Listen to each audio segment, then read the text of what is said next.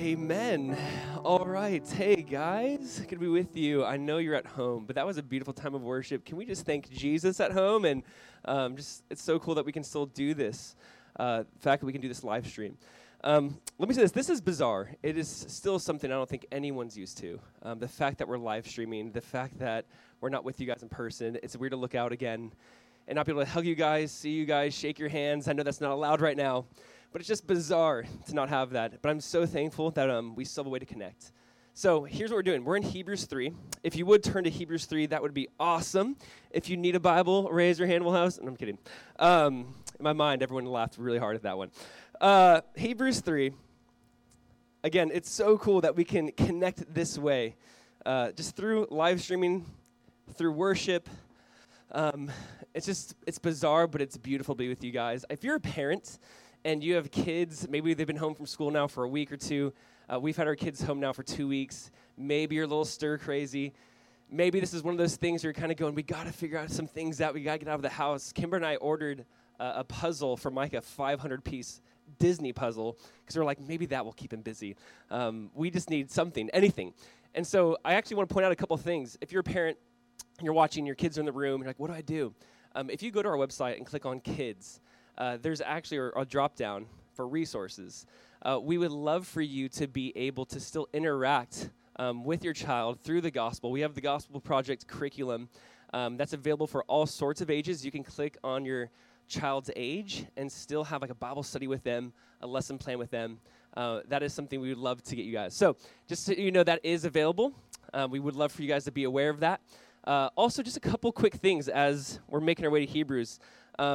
We're doing something called house to house. So house to house is really ways for us to gather. The month of April, we take off small groups, but this is a way for us to still gather together in some form or fashion. So if you go on our website and click on house to house, we have a couple in-person groups that are under 10, because we're going to abide by that. But we're going to have a couple in-person groups, and we're also having digital groups. And you'll see there's a lot more options for digital groups. We got a subscription to Zoom, and we're going to have our leaders really just try to connect with different people through Zoom. If you would like to be a part of a digital group, go online, sign up.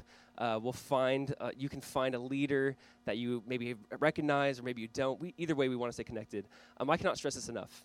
The fact that we're not together on Sundays, the fact that we're not going to be meeting in small groups throughout the week, I cannot stress enough how vitally important it is for us to be together. So we would love for you to still be connected. So please, even if this is and just you FaceTiming a few people talking about the lesson, even if this is just getting together with your friends, maybe 2 people at your house for coffee, if you feel comfortable with that. We would still love to find ways to build community, to build connection. Social distancing does not mean spiritual isolation, and we don't want that to happen. And so we love for you to be part of a group, whether that's digitally or if you feel comfortable being in a group under 10 people in home. We have a couple of those available. We're going to try to add to this every week to make more Zoom groups available. I believe right after service, Peaky's group is going to meet, and I think there'll be some other groups that meet today or even just more this week. So we'd love for you guys to be a part of that.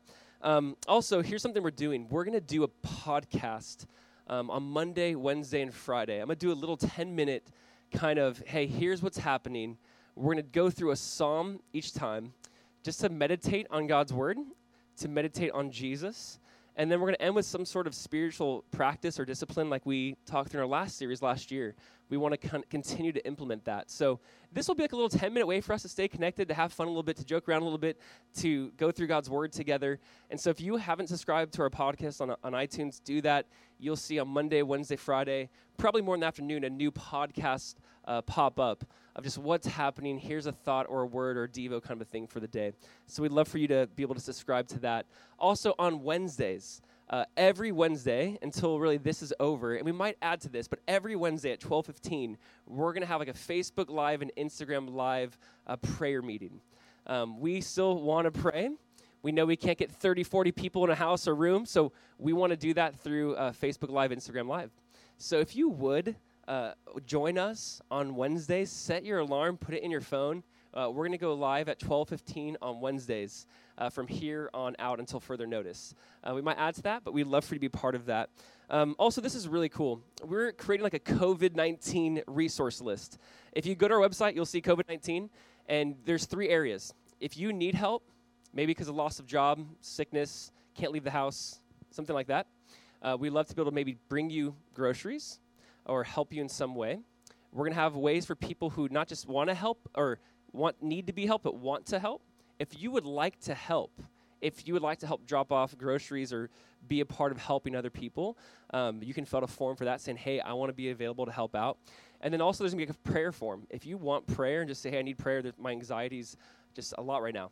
That will actually go to our deacons and our elders, and we're going to pray over any request that comes in. So this is just a way for us to really serve you guys and to serve our community. If you're aware of anyone who's in need, that needs help, please fill that out for them on their behalf. We would just love to see how we can help. So a few things happening, and a lot of everything that's going on. It's so bizarre that churches across our nation and really across the world are not meeting in person. It is still a new era of church history that we're like entering into that I think we'll look back on in 20 years going, this forever changed maybe how we did church. But we desperately need community. So again, kids ministry resources, if you need that. House to house, the Exchange Daily Podcast, Facebook Live, prayer, and then just a COVID-19 resource list. Cool? I hope that blesses you guys. I hope that's something that can really serve our body well. All right, Hebrews chapter 3. Hopefully, again, you're turned there by now and you have your Bible and a journal and a notepad. So here's what we're doing. I think that God has us in this book for many reasons. What these Jewish believers were going through 2,000 years ago is very similar. It is different, but very similar to what we're going through. Here's what I mean by that. This was a time where the church had to go underground. This was a time when the church had to kind of do the way they did church differently. The Jewish believers were experiencing extreme persecution. Think about it. If you're a Jew who now believes that Jesus is the Messiah, you are not necessarily leaving Judaism because you're entering really into the fulfillment of Judaism, but you're leaving the temple, the sacrificial system, what the priesthood offers. You're leaving really all of that, things that are visible, physical. You could see them, taste them, smell them. You're leaving all of that for walking by faith. You're leaving all of that for Jesus, who died and rose again. And now, again, most of these believers probably never even saw Jesus at this point. You went from a really visible, physical religion to now a faith that you live and walk by. And so they're under extreme persecution. We know that the emperor at this time was Caesar Nero, evil guy. He did some disgusting, terrible things to Christians. We know that they were being fed to lions. He was stealing their properties. I mean, he was just doing terrible things. So it's hard to be a Christian for them. It was difficult. They were weary. They were tired. They wanted to give up. A lot of the book of Hebrews is about endurance. Keep going. Don't give up. Fix your eyes on Jesus. Look to Jesus. See Jesus. I mean, everything the author's encouraging them with then is so relevant for us now. There was job loss happening. Again, people are losing their homes, their land, their families. They're losing loved ones. People were dying. And the author is saying, endure. Fix your eyes on Jesus. Don't give up. Don't look back. Fix your eyes on Jesus. So this is very relevant for us today. When I was just praying through this for us this week, I feel like the Lord has us even in Hebrews 3 for a reason. Here's what we're going to see in Hebrews 3. Last week, we looked at how basically Jesus died for all. He disarmed fear. He removed just the bondage that comes with the fear of death. And now here in chapter 3, he's talking about how Jesus is greater than Moses, how Jesus is faithful. That Jesus is faithful, even when circumstances are not, even when people are not. Jesus is faithful. And so the title today, and really what we're walking through, is Jesus is faithful. My longer title, I want it to be Jesus is faithful, even when people and circumstances are not. But that's a little too long, so I just made it Jesus is faithful. So Jesus is faithful. We're going to read Hebrews 3. And I actually want to do this because this is just different for all of us. Right now at home, would you guys just stand up for the reading of God's word? So we're going to read Hebrews 3. I'm going to ask all of you to stand up. And you're like, come on now. I was going to be sitting having my coffee. Just stand for a little bit, and then we're going to read this and pray. Hebrews chapter 3, let's read what the author says. He says, therefore, in light of the fact that Jesus became that suffering high priest, therefore, holy brethren, partakers of the heavenly calling, consider the apostle and high priest of our confession, Christ Jesus, who is faithful to him who appointed him, as Moses was also faithful in all his house. For this one has been counted worthy of more glory than Moses, inasmuch as he who built the house has much more honor than the house. For every house is built by someone, but he who built all things is God. And Moses indeed was faithful in all his house as a servant, for which testimony of those things which would be spoken afterward. But Christ was faithful as a son over his house, whose house we are, if we hold fast the confidence and the rejoicing of the hope firm to the end. Verse 7, therefore, as the Holy Spirit says, today if you will hear his voice, do not harden your hearts as in the rebellion, as in the day of trial in the wilderness, where your fathers tested me, tried me, and saw my works 40 years. Therefore I was angry with that generation and said, they always go astray in their heart, and they have not known my ways. So I swore in my wrath, they shall not enter my rest. Beware, brethren, lest there be in any of you an evil heart of unbelief in departing from the living God, but exhort or encourage or comfort one another daily, while it is still called today, lest any of you be hardened through the deceitfulness of sin. For we have become partakers of Christ, if we hold the beginning of our confidence steadfast to the end. While it is said, today, if you will hear his voice, do not harden your hearts, as in the rebellion. Verse 16, for who, having heard, rebelled? Indeed, was it not all who came out of Egypt led by Moses? Now with whom was he angry with 40 years? Was it not with those who sinned, whose corpses fell in the wilderness? And to whom did he swear that they would not enter his rest, but to those who did not obey? So we see that they could not enter in because of unbelief. Stay standing. Let's just pray. Father, we are thankful for this book. We're thankful for the context of this book. We're thankful what it reminds us of. God, we're thankful that, Jesus, you are faithful, even though everything else might not be. Lord, we look to you. We ask, God, that even though we are separate in person and body, that we can be joined together in spirit, that, Jesus, you can transcend all of this, that you can use something that we don't understand, God, to build your kingdom as well. Jesus, we just pray and we just ask, God, that we would still right now, even more than ever, Jesus, be kingdom people who have a perspective that is heavenly, a perspective that is eternal. That, Jesus, everything you told us, we've heard it say of old, but you say to us, Jesus, that we would not live with anxiety or fear, that, Jesus, we'd seek first your kingdom. God, we ask as we just dive into this text, Jesus, that your Spirit would take the words and, God, just write it on our hearts. This, Lord, is still speaking. And so we just invite you here. We ask that you speak and move in your name. Amen. Amen. You may be seated. Proverbs 26 says this, many claim to have unfailing love, but a faithful person who can find. Many claim to have unfailing love, but a faithful person who can find. Do you have a faithful friend? Do you have a friend that is faithful? Have you ever been a faithful friend? Have you ever had a friend that was not faithful? I'm just curious if you can think back over the years and said, man, I've had a friend that was just incredibly faithful. Maybe you were that friend. We all want a faithful friend, but are we a faithful friend? We all want someone to be faithful to us, but are we faithful to someone else? But it raises a good question. Who can find a faithful friend? I mean, this is incredibly difficult. That word faithful, and even just faithfulness, is kind of like a lost art today. I don't know if we even say that word faithful in like normal day language. I think another way to say faithfulness is commitment. Again, we are the generation afraid of commitment. We're like, no, we're not dating. We're just talking. Hey, can you help me at this event? I can help you. I'll be there if nothing else comes up. Like, we're afraid of commitment. I think another word for faithfulness is consistency. The fact that it seems as if nothing's consistent anymore. As soon as we know one thing, it changes the next day. I mean, think about the circumstances we're in. As soon as we're told one thing on the news, we're told something completely different. And so we think about the idea of being consistent. That's a lost art today. Here's what the author is saying. He's saying, though people fail you, though circumstances fail you, Jesus is faithful. I mean, the main point of his argument of this talk, of what he's trying to argue for this whole book, is look at Moses was faithful, the law was faithful, but Jesus is more faithful. Look, Jesus is faithful, and in light of that, you need to be faithful. He's basically calling them out, saying, look at the author of your salvation, how faithful he's been, and yet we constantly harden our hearts, and we constantly have a heart of unbelief. So since Jesus is faithful, you be faithful. That's what he's saying. Jesus is faithful, we need to be faithful. But let's just focus on the first part. Jesus is faithful.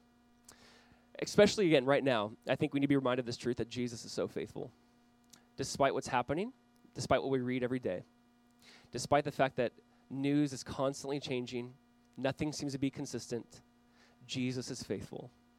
And the author of Hebrews is trying to say, why leave a faithful person? Why leave? Why go back? Why give up on this when he's been so faithful to us? And he says, hold fast your confession. And so here's what we're going to look at. The 3 points today as we break down this text, Hebrews 3, verse 1 through 19. We're going to see Jesus is greater than Moses. We're going to see that you might want to listen to him. And then unbelief is your greatest opponent to change. So listen, Jesus is greater than Moses. That's his argument in the first 6 verses. Then you might want to listen. You might want to listen to him. He's greater. And then lastly, unbelief is your greatest opponent to change. Or really, unbelief is your greatest opponent to the promised land. Unbelief is your greatest opponent to all that God has in store for you. They missed out because of unbelief. So let's walk through this. Jesus is greater than Moses. Can we just read verse 1 again? Hebrews 3, verse 1, we'll read that. It says this, therefore, holy brethren, partakers of the heavenly calling, consider the apostle and high priest of our confession, Christ Jesus. He says, consider Jesus.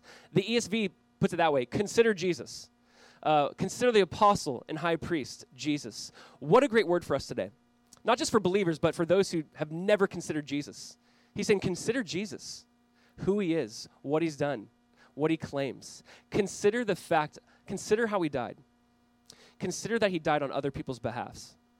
Consider the fact that many people claim to see him individually and all at once. Consider the fact that these people gave up their lives for that truth. Consider the fact that living for the death and resurrection of Jesus benefited people in no way, and yet this word spread like wildfire. Consider Jesus. It seems as if in life we've considered everything.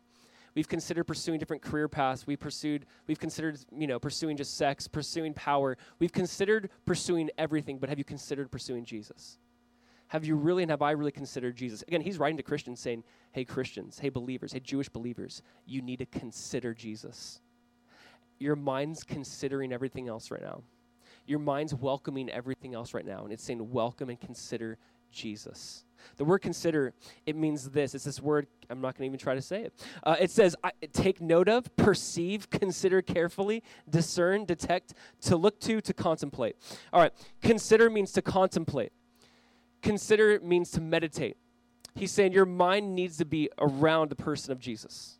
When you think of something, think of Jesus. Meditate on Jesus, who he is, what he said, what he did. Consider Jesus. Now look at these 2 terms he gives them. In verse 1, it says the apostle and high priest. And that is very interesting. We don't really see Jesus ever being called an apostle. Here's the idea. An apostle simply means a sent one. So the idea of apostle means be sent. You are sent. Jesus was sent by God. Jesus was sent from God. So Jesus is God sent him to us, but he's also high priest, meaning we say, Jesus, we need you to go to God the Father on our behalf. We need you to be the mediator of our sin. So not only is he the apostle that's sent, he's the high priest that goes back to God on our behalf. So these are the 2 terms. Consider Jesus, the apostle, the high priest, our sent one. And look at this phrase in verse 1. He says, consider the apostle and high priest of our confession, Now, we're going to see this word confession a few different times in Hebrews. It's interesting when you see this word confession. Christians for 2 millennia have had confessions. Way before Usher had confessions, we had confessions. It's okay if you didn't get that. The idea of confessions is that we are agreeing around, we are a community of people that have the same belief on the person of Jesus. That Jesus is fully God and fully man. That Jesus is God who entered earth, who took on human flesh. That Jesus, though he's fully man, was also fully God, so therefore he's sinless. He never sinned before. That Jesus was born of a virgin, and that is so significant. The fact that he could be sinless and live this out, but also he had to be man, and again, he had to take on the form of man like Adam. In Adam all die, but in Christ all will be made alive. You see this idea that we look at Jesus, we consider Jesus. This is our confession. You know, if you Google like Christian confessions, it's beautiful when you can read about how we worship one God who eternally exists in three persons, Father, Son, Holy Spirit. There are some great confessions that unite us, even though many churches differ on small things or on minor doctrinal things or how you might do church or all these different things. We agree on the person of Jesus. We promote the person of Jesus. We lean on, we look to. Jesus is our truth. He's our salvation. He's who we look to. And he says, this is our confession. And I just want to be reminded of what you've confessed. You know, a lot of times we'll talk to couples in marital counseling who are fighting or going through it, and we'll say, remember your wedding day, remember your vows, remember your confession you made. Because it's easy to forget. It's easy to get sidetracked. It's easy to get frustrated. And see, for Christians, I think so often we need to be reminded the same thing as, hey, remember your confession.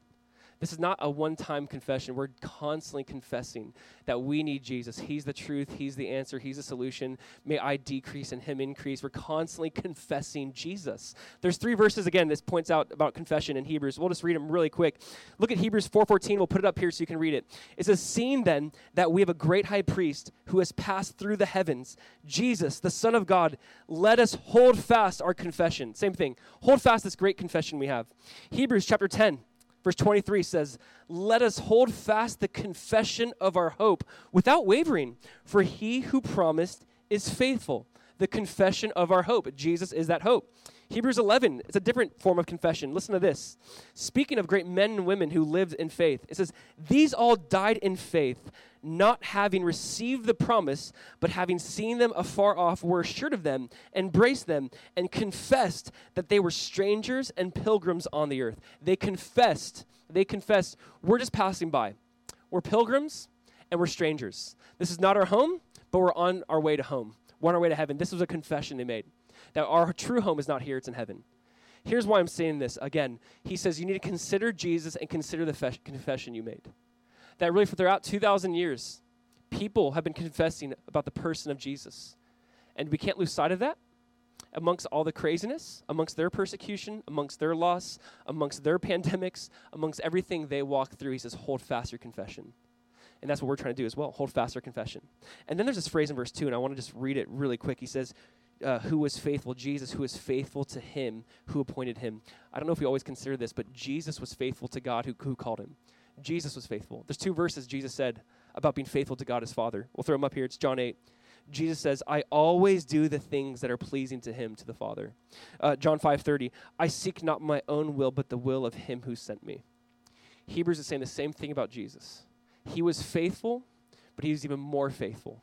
And now he's going to do this comparison between Moses and Jesus. So let's read in verse 2, this great comparison between Moses and Jesus. Hebrews 3 verse 2, it says, who was faithful to him who appointed him, as Moses also was faithful in all his house. For this one has been counted worthy of more glory than Moses, inasmuch as he who built the house has more honor than the house. For everyone who is built by someone, for every house is built by someone, but he who built all things is God. And Moses indeed was faithful in all his house as a servant, for a testimony of those things which would be spoken afterward, but Christ as a son over his own house, whose house we are if we hold fast the confidence and the rejoicing of hope firm to the end.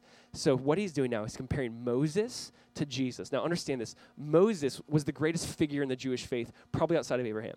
Abraham was like the father of the Jewish nation, but Moses is the deliverer.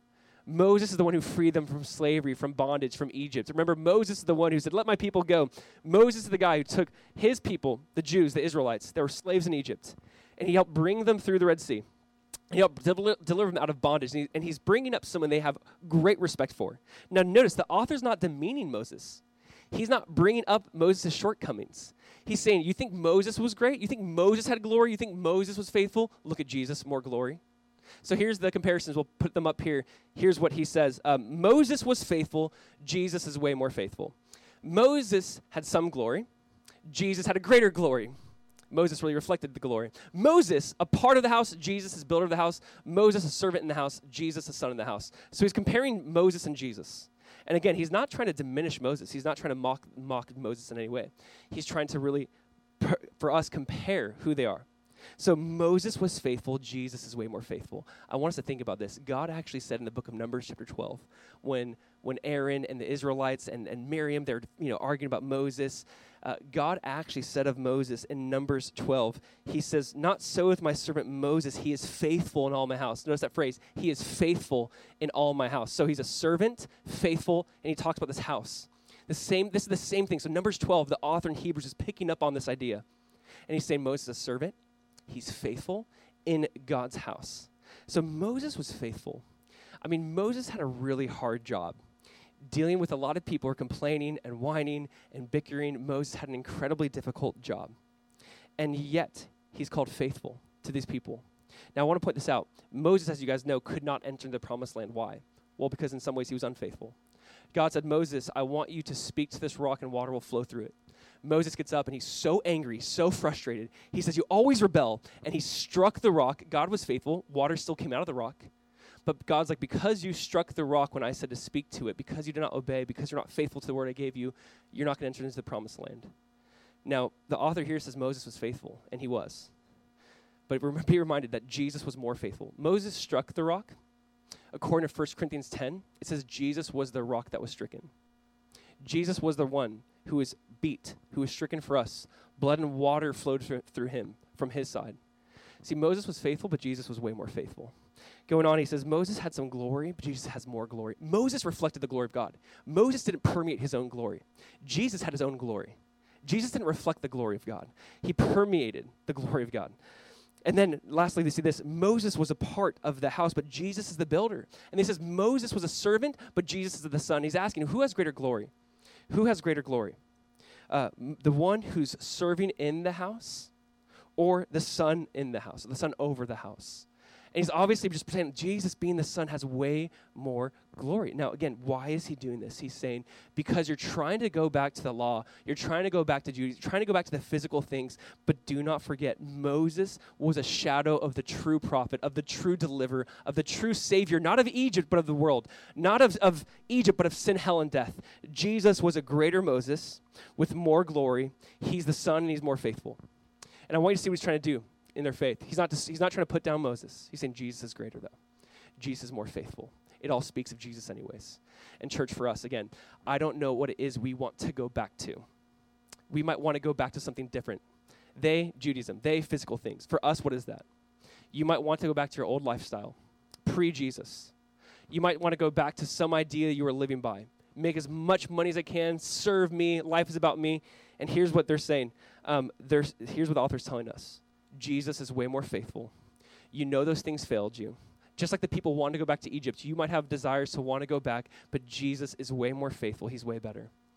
And he's saying, don't take your eyes off of Jesus. Consider Jesus. Contemplate Jesus. Meditate on Jesus, our apostle and high priest, and he's pointing back to the person of Jesus. So listen, Jesus is greater than Moses. And then number two, here's the idea. You might want to listen. Since he's greater, you might and I might want to listen. Can we read verse 7? Verse 7 through 13. Here's what it says. Verse 7, therefore, as the Holy Spirit says, okay, stop there. All right, stop there. As the Holy Spirit says, this is so interesting. He's going to refer back to Psalm 95, referring back to like Numbers 14, Exodus. He's going to refer back so it's like Inception to me. He's referring to a story, referring to another story. It's pretty cool. But notice how he says this. He's quoting Psalm 95 and says, as the Holy Spirit says. What is the author saying? He's saying the author of Psalm 95 is not so much as David as it is the Holy Spirit. So here's what the author's doing. He's saying the word of God that we have was not just written by a man, but the true author was the Holy Spirit. Keep that in mind, one. And then notice how he says this. The Holy Spirit says. Notice the author did not say in Hebrews 3, as the Holy Spirit said, past tense. He does not do that. Why? He's saying the Holy Spirit's still speaking through God's word. Church, as we, in a couple weeks, we'll talk about this, but this book is still living and active and powerful. And again, the Holy Spirit says, meaning when you open up this book, the Holy Spirit is speaking. This is not past tense. That's a big deal, what he's saying. He did not say the Holy Spirit said. He's like, the Holy Spirit is still speaking through Psalm 95. It's still active. It's still living. When you and I approach the Bible, this is how we should approach the Bible. Anytime we open up the Bible, church, please, and I hope you agree fully, anytime you open up, the Holy Spirit says, not said. He's still speaking. That's a beautiful thing. And now let's read. What does he say? Psalm 95, this is what he's quoting. Today, if you'll hear his voice, do not harden your hearts, as in the rebellion, in the day of trial in the wilderness, where your fathers tested me and tried me and saw my works 40 years. Therefore, I was angry with that generation and said, they always go astray in their hearts, and they have not known my ways. So I swore in my wrath, they shall not enter my rest. Back to the author in Hebrews. He says, beware, brethren, lest there be in any of you an evil heart of unbelief in departing from the living God, but exhort one another daily while it is called today, lest you be hardened through the deceitfulness of sin. So he's quoting Psalm 95 saying, if you hear God's voice, do not harden your hearts as in the day of rebellion. What is he referencing? What is he speaking about? There are many times, if you read Exodus and Numbers, there are many stories where Moses is saying one thing and the people want to do another. Where Moses is saying, hey, God has spoken, and they're saying, well, we don't want to do this. So what this day of rebellion looked like was God delivered them from Egypt. They crossed the Red Sea. Imagine this. You saw 10 plagues, sent 10 supernatural plagues of God. God miraculously opens up the Red Sea.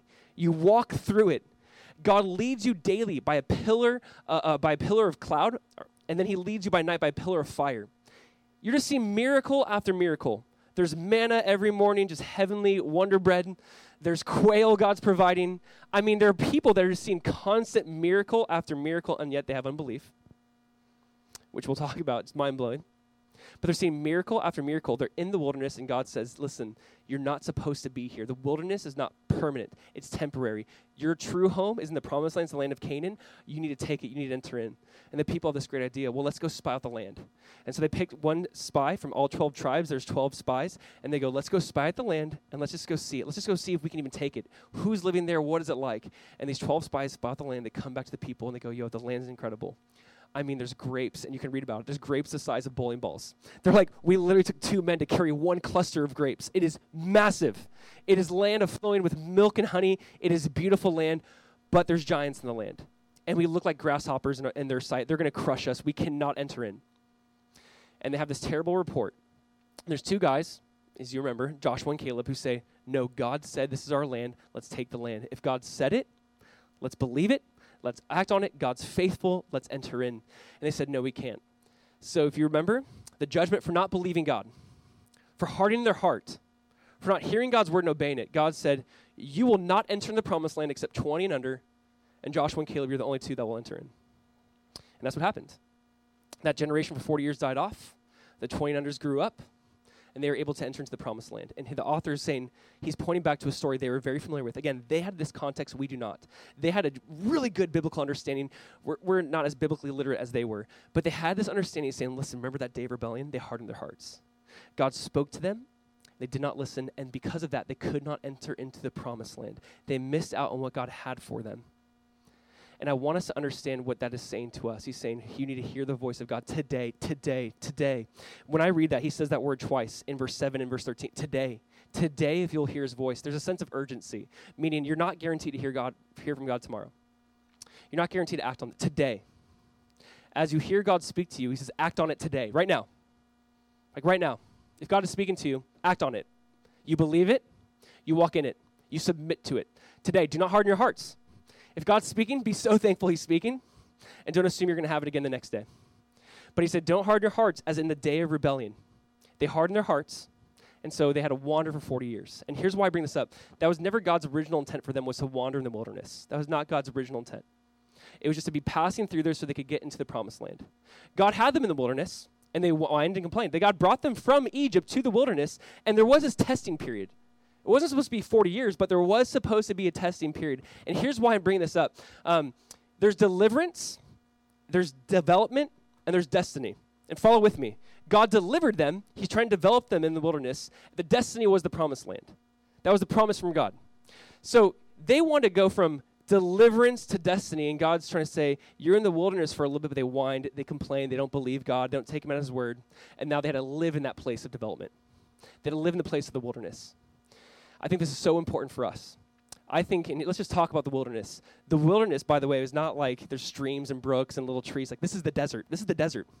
Like, things don't live there for very long. It's difficult to survive in the desert. God is saying, I brought you into the desert, and you whined and complained the whole time. You're going to stay there now. This is something for us, because we so often want to get out of the wilderness. We might despise the wilderness. We might belittle and hate the wilderness and say, where's that promised land? And then we don't believe God when he says, here it is. And God was trying to teach them.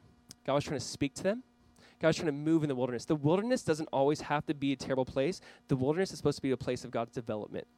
So here's the idea. Keep this in mind. 1 Corinthians 10 actually views the Red Sea. He calls it their baptism. So the idea is God slaved them out of bondage, and now they're in the wilderness. Like they're saved. There's people. He called it their baptism. So for you and for me, we believe in Jesus. We're baptized in Jesus. You're born again. You're saved. And then there's still the promised land. Now, let me just make this really clear, by the way. So often I hear Bible communicators talk about the promised land like heaven. The promised land is not a picture of heaven. In the promised land, they still had battles. In the promised land, they still had the battle of Ai, the battle of Jericho. In the promised land, there's still battles and difficulties. Okay, for us, what is a picture of the promised land then? You've been delivered out of sin, hell, and death. You've been baptized. You're walking with Jesus. You're in the wilderness. The promised land is that spirit-empowered life.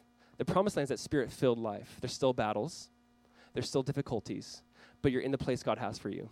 He's giving you the strength to fight them, to defeat them. You see, yes, they're out of slavery, but they're just wandering the wilderness, and they're despising it, and they're whining, and they're complaining, and God's saying, don't harden your hearts. And again, here's why I'm saying this. Jesus specifically went to the wilderness. The wilderness for him was that training ground, is that development. It was that, hey, Satan, though you tempt me, I'm going to use God's word to defeat you. The wilderness for John the Baptist is where God spoke to him. It's a really fascinating verse. It's Luke 3, verse 2. Listen to this, and don't lose the big picture of this. Luke chapter 3, verse 2. It says, while Annas and Caiaphas were high priests, the word of God came to John, the son of Zacharias, in the wilderness. Please listen to this. Listen to this.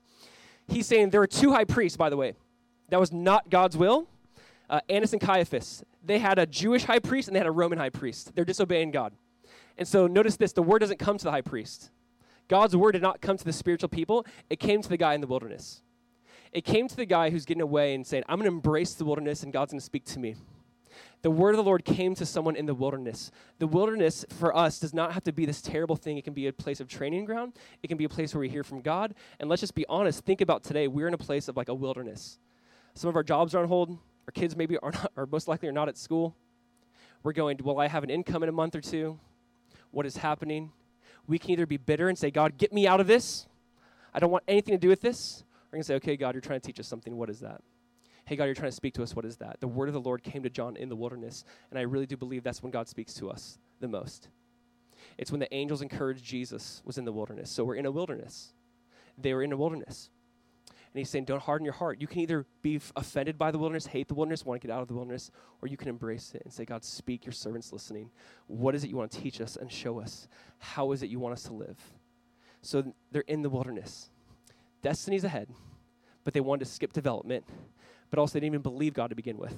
There's just so many issues. So here's the solution, ready? He says, verse 12 and 13, again, beware lest there be in any of you an evil heart of unbelief in departing from the living God. But exhort one another daily while it's still called today, lest any of you be hardened through the deceitfulness of sin. Let me just say this. Sin is deceitful. It really is. Sin promises us one thing and delivers another. Sin tries to trick us that you're missing out.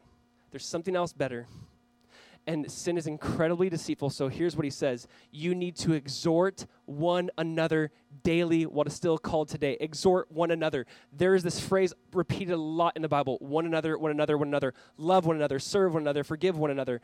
That phrase one another just communicates that we're together, that we're in this together, that you're not alone.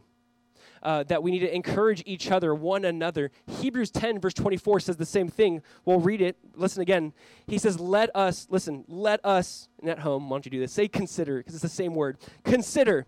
We consider Jesus, and now he says, consider one another in order to stir up love and good works, not forsaking the assembling of ourselves together, as in the manner of some, but exhorting one another, and so much more as you see the day approaching.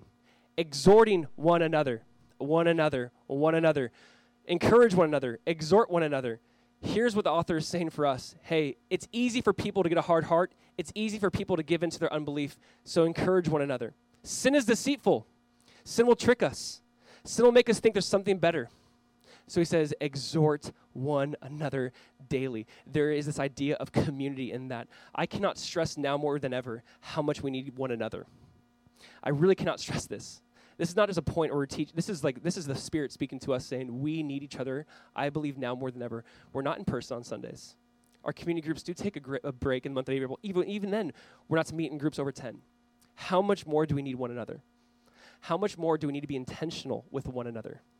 How much more do we need to go out of our way, spend some time, set it aside to FaceTime someone, call someone, text someone, meet with each other weekly through Zoom or Google, whatever it is? How much more do we need one another? Dietrich Bonhoeffer wrote in his book, Life Together, he said this: sin demands to have a man by himself. It demands that. Sin wants us by ourselves. It withdraws him from the community. The more isolated a person is, the more destructive will be the power of sin over him, and the more deeply he becomes involved in it. The more disastrous is his isolation. He goes, sin wants you to be alone. That's when those thoughts kind of plague us. Well, does anyone care? Will anyone notice? And he's saying, you need community, and especially us, we need this now more than ever. And again, we are praying through this as a church. I know it's not an announcement. We really are trying to pray through ways to do this. I cannot encourage our whole church, anyone watching, or anyone who's maybe even never been here in person and you're still watching, I cannot encourage you enough to be with one another. Honestly, go on our website. Go to house, find a Zoom group, communicate, talk to each other, love each other, ask for prayer requests. Say, how are you? What do you need? Hey, let's talk about the word, what we just heard. Let's discuss it. Let's digest it. Let's apply it. Let's do it more than once a week. The whole point is he's saying you need each other, again, that word daily. And that's why we're doing this podcast for us, because we want to still connect and communicate and exhort. For us, we're trying to go, how do we make this very personal? How do we exhort one another daily? Again, they're not just for us, let us just start doing things, or here's some creative ways to meet needs. We really do need to exhort one another daily, what is still called today. Lest anyone develop an evil heart of unbelief. So guess what we're going to do? We're going to exhort each other. We're going to encourage each other to speak truth. We're not just going to try to speak truth. We're also going to have tears involved in that and sympathize and empathize. There's going to be that mixture. So here's what I want to briefly, so when you read this, exhort one another. The question that comes up is how? How do we do this? Jesus was a master at this. And please stay with me. In John chapter 11, Jesus lost possibly his best friend, if not one of his best friends, a guy named Lazarus. If you remember that story, his friend Lazarus is dead. Lazarus has two sisters, Martha and Mary. And Jesus has two different ways to exhort them, and I find this so interesting. Martha comes to Jesus, and she sees Jesus first from afar, and she runs to him, and she talks to him. She goes, Jesus, if you would have been here, my brother would be alive. Jesus says to Martha, I'm the resurrection and the life. He who believes in me, though he die, shall live. Do you believe this? And he asked her that. He asked Martha, do you believe this? Jesus responded to her brokenness with truth, with a big, powerful truth claim and statement. The next sister, just a couple verses later, Mary, says the same exact thing and says, Jesus, if you'd have been here, my brother would still be alive. Jesus says, take me to his body. And then it says, Jesus wept. I don't want you to see this. Exhort one another. This will look different at times. Jesus spoke truth. Jesus dropped a powerful bomb. I'm the resurrection and life. He knew that Martha needed to hear truth. For Mary, he knew that he needed to show tears. Sometimes people need truth, and sometimes people need tears. It's okay to be both. It's okay to apply both when necessary. I'm looking at you guys through the camera lens, but I want you to really follow along with me here. Some of you right now and just in life, you are a fixer. Some of you are feelers. Some of you want to fix things. I know that this is when, as husbands, we can get in trouble. When my wife just wants, she wants to open up, and I'm like, well, just do this. That's not the solution. It's to feel, to sympathize, right? And then others of you are feelers. You want to hear what's wrong. You want to sympathize. You want to cry with them. You want to go, I'm so sorry. And maybe the other issue is you don't want to speak truth. So here's why I'm saying this. If you are by nature a fixer, I believe God is calling you to also be a feeler. I believe that people, and myself included, can be fixers because there's self-righteousness. We think we have the answers. Let me just get straight to the point. And God's saying you don't need to always fix, you need to feel. So fixers, I'm challenging you to be feelers. For you feelers, where you just want to sympathize and empathize and not say the hard thing, someone might be opening up to you about a sin and a sin issue and saying, look at the consequences of my life, and you want to sympathize, maybe you need to speak truth. And for you, the issue is not so much that you are self-righteous, maybe it's cowardice. You don't want to say the hard thing. So listen, Jesus exhorted them the way they need to be exhorted. He spoke truth to one, and he had tears with another. For one that needed fixing, he spoke truth. For one that needed feeling, he showed feeling. Listen, again, when we do this as a church, I'm going to say some of the best things we can do for each other is have that heart check, gut punch kind of a thing. Like, I love, like, the hardest thing for me and many of us is when you sit down with someone and say, I love you so much. The path you're on is destructive. I care way too much about you to not say anything. You need to get off this path and you repent and look to Jesus. And you might not want to hear it. You might not like to hear it, but you know it's truth and you know it's something you need to submit to. Other times, if you're just very cold with that and you cannot sympathize and show tears, you need to also repent and say, no, you need to sympathize. So this idea, this word exhort, by the way, it's parakaleo. And the idea, it's like Paracletus, with the word that we use for the Holy Spirit. It's very similar. The Holy Spirit's our Parakletos, our comforter. This is a very similar word saying there might be times you're going to come, para means come alongside. You're going to come alongside someone and speak truth. You're going to come alongside someone and empathize and sympathize. And here's what the author's saying again, exhort one another daily. Church, we need this. We need this now more than ever. I cannot stress this enough. Though we are apart physically, we don't have to be apart spiritually. And so this is for us. Exhort one another daily. Well, it's so called today. I hope today you can encourage someone. Don't just wait for a phone call for someone to encourage you. You're missing the point.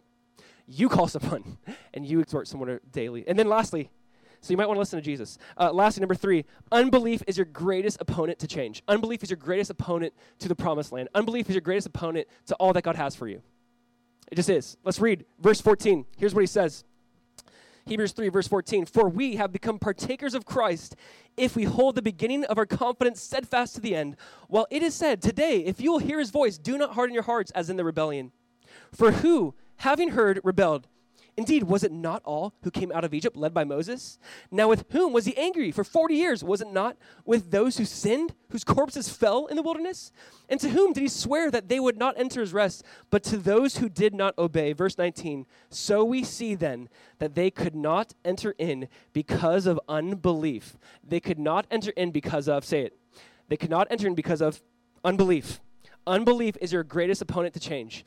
Unbelief is your greatest opponent to all that God has for you. This is crazy. I really want us to get this. Sometimes we think the biggest thing that might keep us from growth is some big sin. So we might go, it's the sexual immorality thing that might keep me from change or hearing from God, and that could be it. You might think that there's some idol that you're pursuing that could keep you from change and growth. That could be it. What the author is saying here in chapter 3, and we'll see this even more in chapter 4, he's saying the greatest opponent to change is unbelief. The greatest opponent to entering into what God has for you is you simply don't believe God. I guess another way to put it is you don't believe God is that good. God's like, I have the promised land in store for you, the land flowing with milk and honey. And they go, no, that's too good to be true. No, we can't believe that. God was too good for them to believe. It's crazy because I really do think this is the issue with us. God is so good. And we're like, is he that good? Or maybe you don't know, you don't see him in that light. You don't see him as that good. Like, really, I just confess my sins and say I believe in Jesus and trust in him and I'm forgiven, I go to heaven. It's like, God is so good. You know, it's this idea of unbelief keeps us from so much that God has for us. I honestly believe, even for our church and just for individual Christians, we can be the wilderness, like wanderers and journeyers, which is God saved us. And we're just kind of wandering around the wilderness. And God's like, I have more for you. Church, God has more for us. I really do believe when you see the kingdom of God break in and you see God do amazing miracles and powerful things when people simply believe him. It's crazy how simple it is and how hard it is. And I really hope we get this. It's so difficult to say that God just says, I'm with you always. I'm with you always. Do you believe that? Do you believe when Jesus said, greater things you'll do than these? It's crazy. The thing that keeps us from experiencing the power of God is unbelief. Jesus says, if you believe, all things are possible. Like, do we get this? Do we get how powerful belief is? And how unbelief removes that power and that authority? Do we understand that the greatest issue, you could say the greatest opponent to Christians advancing or growing their faith is simply believing God at his word? If God says it and I believe it and I walk in it and I receive it. And we can be cynical sometimes. It's easy to kind of look at people on TV, Christian people, and go, oh, they're just, if you just have enough faith, and they kind of like make fun or mock this faith thing. Honestly, we're people of faith. Hebrews 11, men and women filled with faith. I cannot wait to get to that chapter. I believe God is calling us, stop being cynical, and why don't you start walking in faith? Why don't we actually take God at his word and have true faith even more so the way he wants us to? I really believe we would see the kingdom of God advance in creative ways. I think some of us would experience gifts of the Holy Spirit we've never experienced. I think we'd see little inbreakings of the kingdom. I think more churches would be planted. I think if people said, you know what, Jesus, your word says this, I believe it. I'm going to move forward in faith and watch you and watch others enter into what God has. Again, they could not enter into the promised land because of unbelief. And I really do believe, possibly even our church, our greatest hindrance is people who just don't believe. I find it really fascinating when Jesus is in a room with his disciples and there's a little girl who's sick on her deathbed. She's dead. She's actually dead. The mourners are there, and they're not mourning anymore. And Jesus says, she's sleeping. And they're like, she's not sleeping, she's dead. She's sleeping. And they mock him. They say, she's dead. And Jesus is like, get out of the room. All of those who don't believe, get out of the room. Those of you who believe, stay. And Jesus' little girl will arise, and she arises. And sometimes I think not just like get rid of the doubters, but I think there's something about surrounding yourself with people who have faith and saying, if God said it, let's move forward. Let's believe God wants to win more people, save more people than even we do.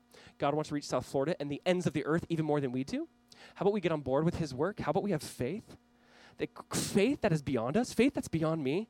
Why don't we start praying for faith that God, give me faith. There's the gift of faith. All of us exercise faith, but there's even a spiritual gift of faith.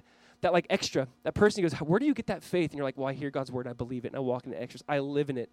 I remember, honestly, not to talk about it like in this way, but before we left the church plant, before we left all of our comfort and our normal schedule and we're having a family, I remember I felt like I was about to just do this giant trust fall. I'm like, okay, God, you really have to catch me.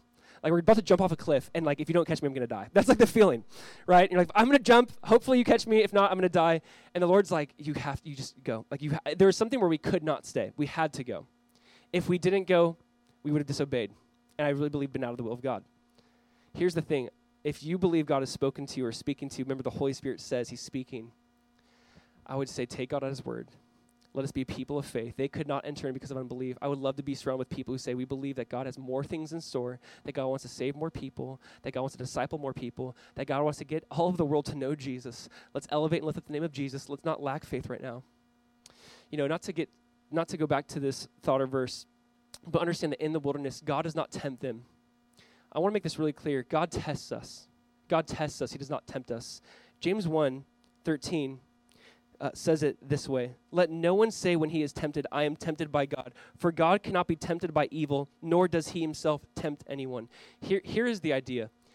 They were in the wilderness, which was the testing. The temptation comes to, do we complain? Do we whine? We've been tested. Now do we give in to sin? So let's think about this today. God might test us with a financial issue. God's testing us. He does not tempt us. God's testing us with a financial issue. The temptation is, do I turn to alcohol? Do I turn to sex? Do I turn to something away from God? God tests us with, you could say, the financial issue. The temptation comes separately. God does not tempt us. Satan tempts us. So again, for us right now, think about this. We're tested right now with this whole COVID-19 thing. There's a test happening to our faith. The temptation is, do I give in to my anxiety? God is not tempting us to be anxious. He's testing us to say, what's inside? What's going to come out? What are you going to show? What are you going to give yourself into?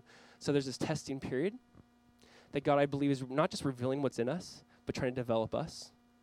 There's also now that opportunity for us to give into sin, to harden our hearts, to rebel, to not believe, to not have faith. And he's saying, believe, have faith, enter in. Enter into all that God has for us.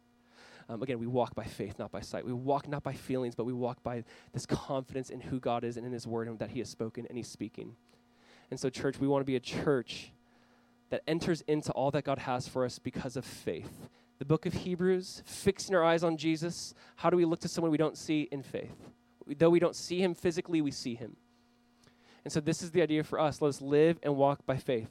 Amen? Here's what we're going to do. We're going to put up some questions on the screen in just a second. Not yet. There's going to be a few slides. Take pictures of the slides. We're going to leave them for about 20 seconds. So take pictures of the slides. They're going to have some questions. Discuss it with your husband, your wife, your kids, if you're a small group, or save it for later for your Zoom group. But take pictures of these slides.